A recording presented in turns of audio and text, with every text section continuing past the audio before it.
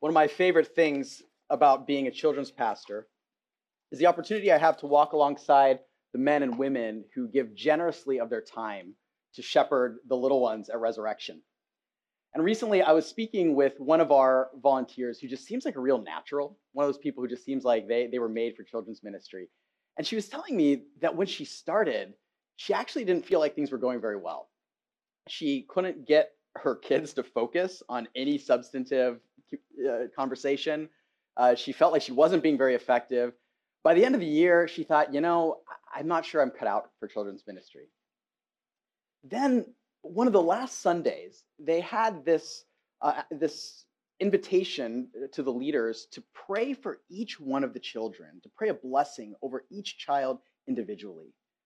And as she did that, she realized the connection that she had built with each of these children over the course of the year.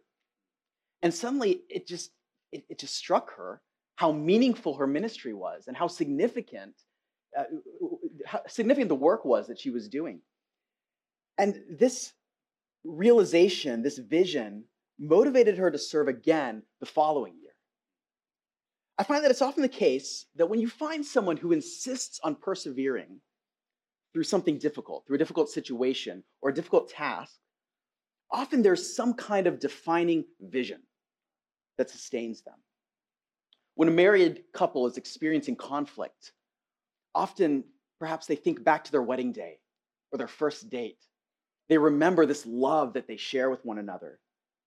A runner who wants to flop over on the sidewalk in the middle of a race might think forward to that victory experience of crossing the finish line. A 5-year-old may determinedly eat down those greens that they don't want to eat because mom has showed him the slice of cake that he'll receive when he finishes. See, most of us who are sane don't seek out suffering or difficulty for its own sake. People don't start lifting weights because they want to feel like they've been hit by a truck the next day. Often, when we willingly set out to do something that is difficult, it is because somewhere along the way, we've been given this vision of where that difficult path is leading us. And it's somewhere we want to be. Sometimes this happens in a moment of inspiration, even a kind of mountaintop experience, where we're moved to embark on the journey where we find ourselves. Often, the mountaintop experiences are there in our lives to sustain us in the valley that is coming. Our gospel reading today from the book of Matthew is about a literal mountaintop experience that Jesus and 3 of his closest friends had together. It's an event that has come to be known as the Transfiguration.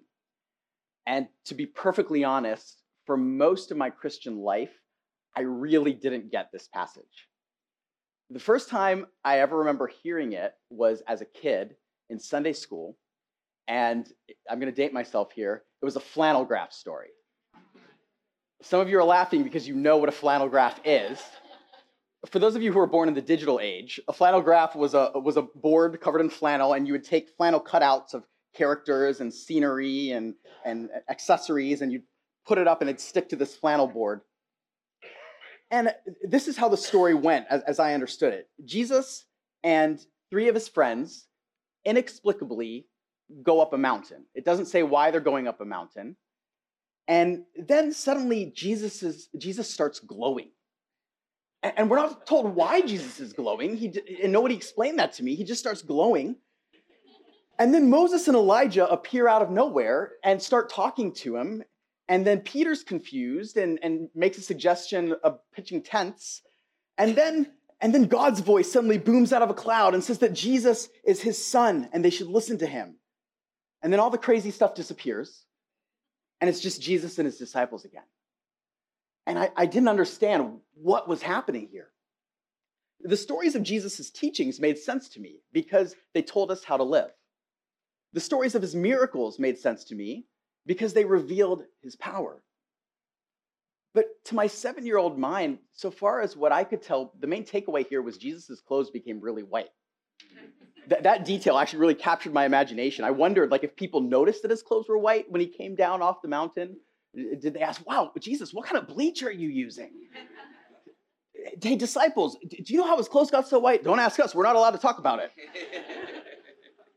The problem was, I realized years later that the story didn't make sense to me because I'd never really heard it in its context. It was always just the story that was taken out of the context. I didn't hear it in its context of the gospel narrative, nor did I hear it in the context of the rest of the Bible. The Gospels of Matthew, Mark, and Luke, which we call the Synoptic Gospels, all tell this story. And the Gospels all tend to arrange their episodes. They don't tend to tell the story in chronological order. They'll often arrange it with a certain purpose in mind. But all three of the Gospel writers have the same sequence of events that lead up to the Transfiguration. First, Jesus asks his disciples who they think he is. And Peter correctly declares that Jesus is the Messiah, the long-awaited king who is supposed to restore God's kingdom in Israel. So you can imagine that his disciples would be pretty excited that Jesus says, yes, that's right, don't tell anyone. Then you can imagine the whiplash when Jesus then predicts that he is going to die. Peter tries to talk him off the ledge. He says, Jesus, this will never happen to you. And we have the famous rebuke of Peter where Jesus says, get behind me, Satan. You don't have your mind set on things that are on the things of God. And so he tells Peter, no, I am going to suffer and die, and anyone who follows me will also suffer. But then he tells his disciples that there are some of them standing there that will actually get to see him coming into his kingdom. So you've got these thoughts rattling around in the disciples' heads, and this episode, this event happens just about a week later. This is the sequence of events that leads up to the Transfiguration. Jesus takes his inner circles of disciples, Peter, James, and John, up a mountain. Now, with all this talk of Jesus being the Messiah and coming into his kingdom, what do you suppose is going through their mind when Jesus starts glowing? Like Moses did when he came down the mountain of God. We didn't have that part in our reading, but when Moses comes down off the mountain, his face is glowing. What do you think they would have been thinking of? What do you suppose would be going through their head when Moses and Elijah show up and start talking to Jesus? Moses had promised, in Deuteronomy, he said that God would raise up a prophet like him from among his people, and they were to listen to him. Jesus was glowing like Moses when he came down from Sinai. Jesus was the prophet like Moses. Then the book of Malachi says that God would send Elijah, the prophet, before the day of the Lord's coming. And here was Elijah. That means the day of the Lord was here. Not only that, but you have Moses, the lawgiver, and Elijah, the quintessential prophet, perhaps pointing to the fact that the Old Testament law and the prophets were pointing to this moment. Then there's a bright cloud, just like there was on Sinai when God appeared to Moses, just like there was when his presence filled the temple. And you hear the voice of God himself saying, this is my beloved Son, in whom I am well pleased. Listen to him. If you're Peter, James, and John, and you know your Bible, which they've been traveling with Jesus for a while, I imagine they did, you might be thinking, this is it. Jesus is about to set up his kingdom now with Moses and Elijah to help him. Maybe Peter figures Jesus is going to set up his headquarters on the mountain and suggests setting up the tents because maybe he thinks Elijah and Moses are going to stick around for a while. We actually don't know what Peter's thinking. All we know is in Mark it says that he was confused and that he didn't know what to say. But if we read the context of the Transfiguration carefully, we can see that this event isn't about Jesus setting up an earthly kingdom. It's a glimpse of the glory that is yet to come. Listen to how Jesus sets up the event. At the end of the previous chapter, if you have your Bible with you, I'm going to read something that isn't in your bulletin from Matthew 16, beginning in verse 27. For the Son of Man is going to come with his angels in the glory of his Father, and then he will repay each person according to what he has done. Truly, I say to you, there are some standing here who will not taste death until they see the Son of Man coming into his kingdom. You see that? He seems to be talking about his second coming, his ultimate coming into his kingdom. I don't know if Peter understood this at the time, but he clearly understands it later. 30 or so years later, in a letter that he writes, I'm going to read from 2 Peter chapter 1, 2 Peter 1, 16 to 18. He says this, "For we did not follow cleverly devised myths when we made known to you the power and coming of our Lord Jesus Christ, but we were eyewitnesses of his majesty. For when he received honor and glory from God the Father, and the voice was borne to him by the majestic glory, 'This is my beloved Son, with whom I am well pleased,' we ourselves heard this very voice borne from heaven, for we were with him on the holy mountain." And Peter goes on to talk about the coming of the Lord in 2 Peter. This experience on the mountain was given to Peter, James, and John so that they could get a glimpse of Jesus in all of his glory. His future glory that, even though it chronologically hadn't come yet, was already there. This future glory, so that they would know that it wasn't all made up. In the Transfiguration, we have God pulling back the curtain so his disciples could see with their own eyes and hear with their own ears that Jesus was the Son of God and he would be victorious. This is what we call an epiphany, when God reveals himself to someone. Short of the death and resurrection of Jesus, this event was probably the clearest epiphany of Jesus' identity that these three men would witness. And they fall flat on their face in fear and awe. They were given a glorious glimpse of Jesus in all his majesty coming into his kingdom. But it wasn't a glimpse that could last. Not yet. The glorious visions disappear, and Jesus invites them to rise, and suddenly it's just him and them. It was time to come down from the mountain. As they head down, the reality of what they're about to face begins to set in. They discover that the Elijah that they'd been expecting as the Messiah's forerunner had already come. It was John the Baptist, and he'd been rejected and killed. And now Jesus was saying that he too would suffer that same fate. Jesus' disciples likely envisioned him coming into his kingdom as a conquering hero, driving out the Romans from Jerusalem. They could not yet grasp that Jesus' path to the kingdom would run through the cross. They didn't yet understand that the enemy that Jesus would defeat was ultimately not Rome, but sin and death itself.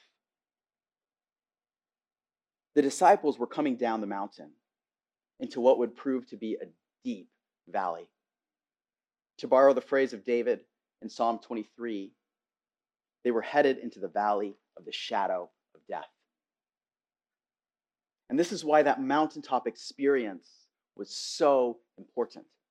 It revealed to them that the end game of everything that was to come, what would seem like a horrible defeat on the road to Golgotha, to Calvary, was actually a brilliant offensive in which Jesus would conquer sin and death through his sacrifice, his self-sacrificial love. The shame of the cross was actually our glorious salvation. The glory would be masked behind suffering. But the Transfiguration reveals to us that Jesus is God's anointed and that he would be victorious. Even on that cross, he was king and he would come into his kingdom. We always celebrate the Feast of the Transfiguration at the turning point between the church seasons of Epiphany and Lent. There's a good reason for that. Epiphany is the time when we celebrate Jesus revealing himself, manifesting himself to the disciples and to the world. Lent, on the other hand, is a time for us to intentionally take up our cross and follow Jesus. On the one hand, the Transfiguration reveals the glory and majesty of Jesus, the Son of God. On the other hand, it's the prelude to his journey into the valley of the shadow of death.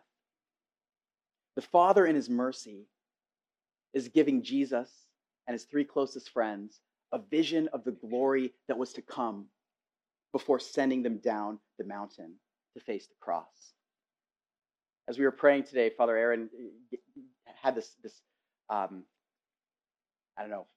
example that really stuck out to me, the example of seeing a bright light and then closing your eyes and still being able to see that image. This was an image that they could carry with them as they journeyed into the shadow. Now, I want to be clear. The Transfiguration is a unique event. We shouldn't expect that we are going to have our own Transfiguration experience that was like this. However, when we read the rest of Scripture, we find that God often works in a similar way. It's really interesting. In his great mercy, he often gives his loved ones some kind of vision of his purposes and of the glory that he's calling them to at the end of their journey. He reveals himself to Abraham before sending him out into a strange land. He gives Jacob a heavenly vision at the beginning of his exile. He speaks to Moses in the burning bush before sending him to Egypt. He speaks to him again on Sinai and manifests himself to him before sending him into the wilderness. The Apostle Paul sees Jesus face to face before he discovers how much he will suffer for his name. I could go on, but the point is this. Often, the purpose of a mountaintop experience is to prepare us for the valley. Many of us who are followers of Jesus can probably think back to one or more times in our lives that we would consider to be a mountaintop experience of God. Perhaps it was the moment when you first understood the depth of Jesus' love for you and you responded in faith. Perhaps it was a healing you experienced, or a meaningful retreat, or a mission trip, or a worship experience that was particularly poignant. These are gifts from the Lord, and you are right to treasure them. However, there is a danger that we will become so enamored with the experience itself that we miss the reality that it's pointing us toward. We may try to pitch our tents, if you will, on the mountain, to stay there, to pursue the spiritual high after spiritual high. And I've seen this manifest itself in a few different ways. For some, there may be this expectation that every Sunday ought to engage our emotions and intellect in a certain way. And if the sermon doesn't quite blow us away because it's a guest preacher instead of Father Aaron, or if we don't emotionally connect to the music, we may feel like we didn't really connect with God. And when we're not on top of the mountain, we begin to doubt ourselves, or doubt our faith, or doubt God. It may even lead us to go from church to church looking for that profound experience. And we come and we think we have it and we stay for about a year and then it's not really hitting us anymore. And then we go to the next church. There's actually a danger here for those of us in ministry too, or those preparing for ministry.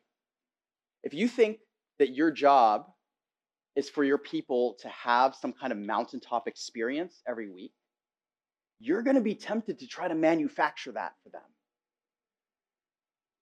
And I'm going to tell you that the weight of that expectation is going to crush you and your congregation. See, mountaintop experiences are not supposed to last forever. Not on this side of eternity, anyway. The final chapter of the Bible paints a picture for us of an eternal mountaintop experience. Don't get me wrong. I'm going to turn to Revelation 21. It's at the very back of your Bible. I'm sorry, Revelation 22. Where am I here?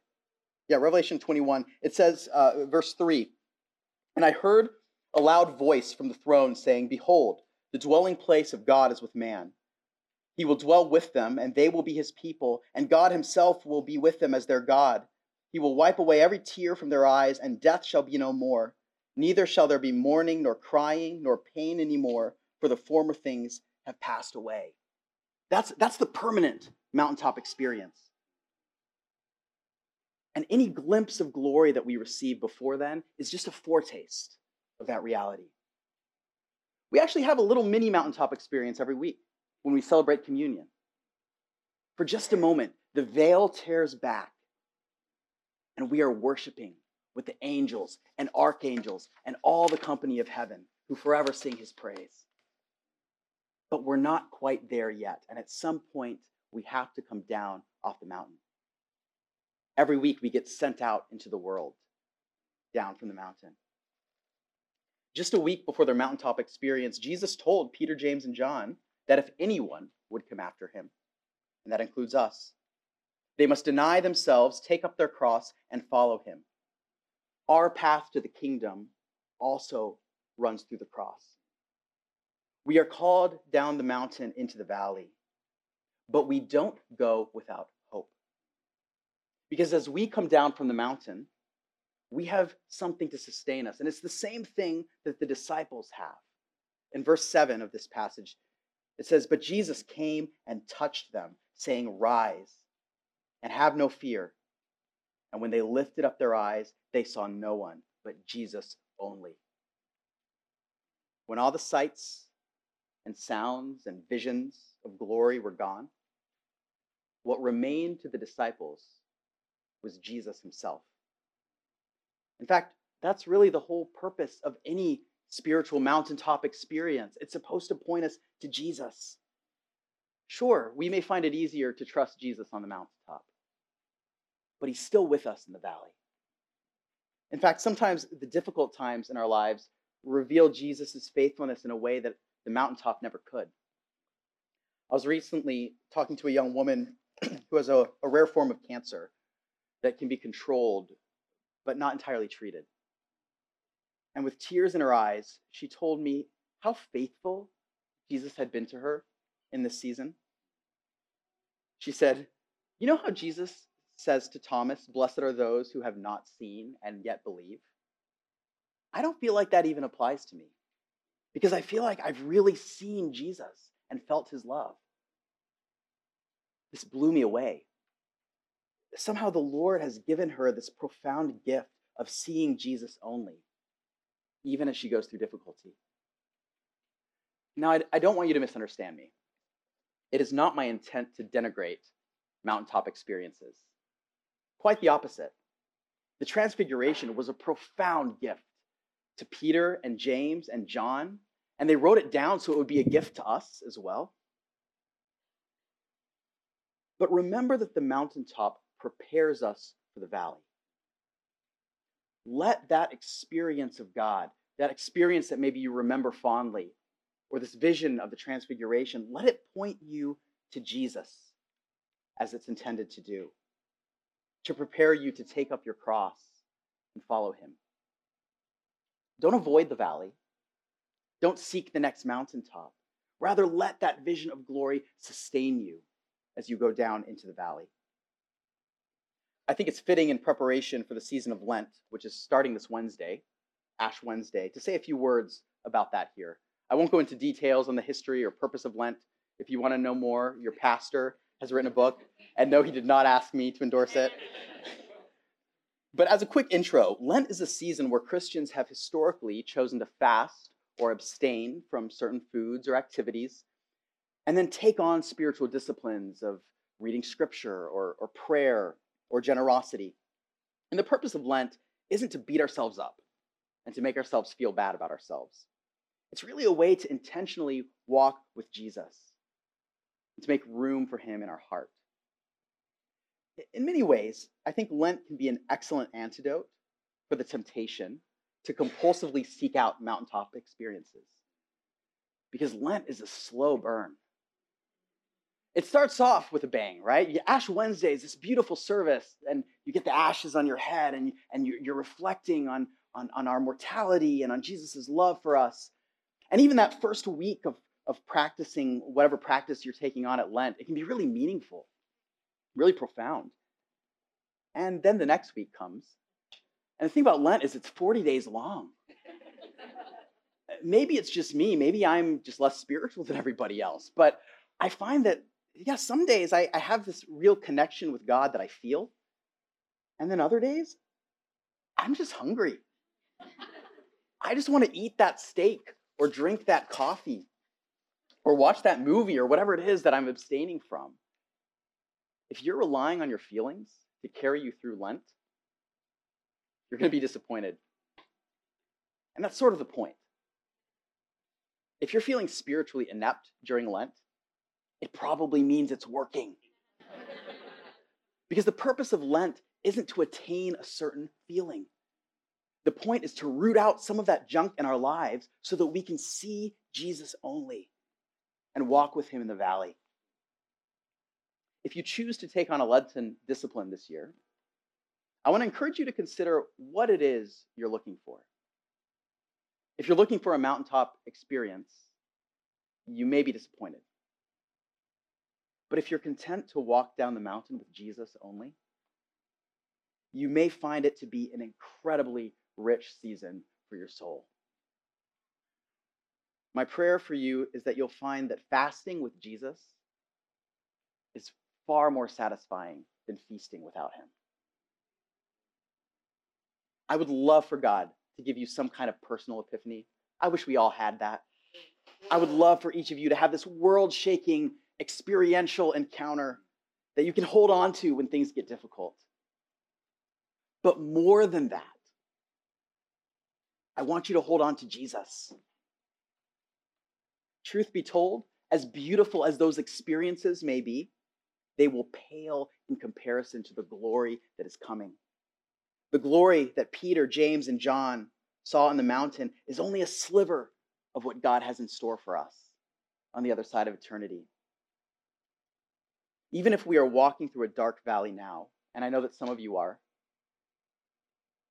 perhaps many of us, you have circumstances in your life that make it difficult to even conceive of life without those difficulties. But even as we walk through the dark valley now, all of us are actually on a pilgrimage to the mountain of God, where with Moses and Elijah and Peter and James and John, we will be in the glorious presence of Jesus forever. In the name of the Father, the Son, and the Holy Spirit. Amen.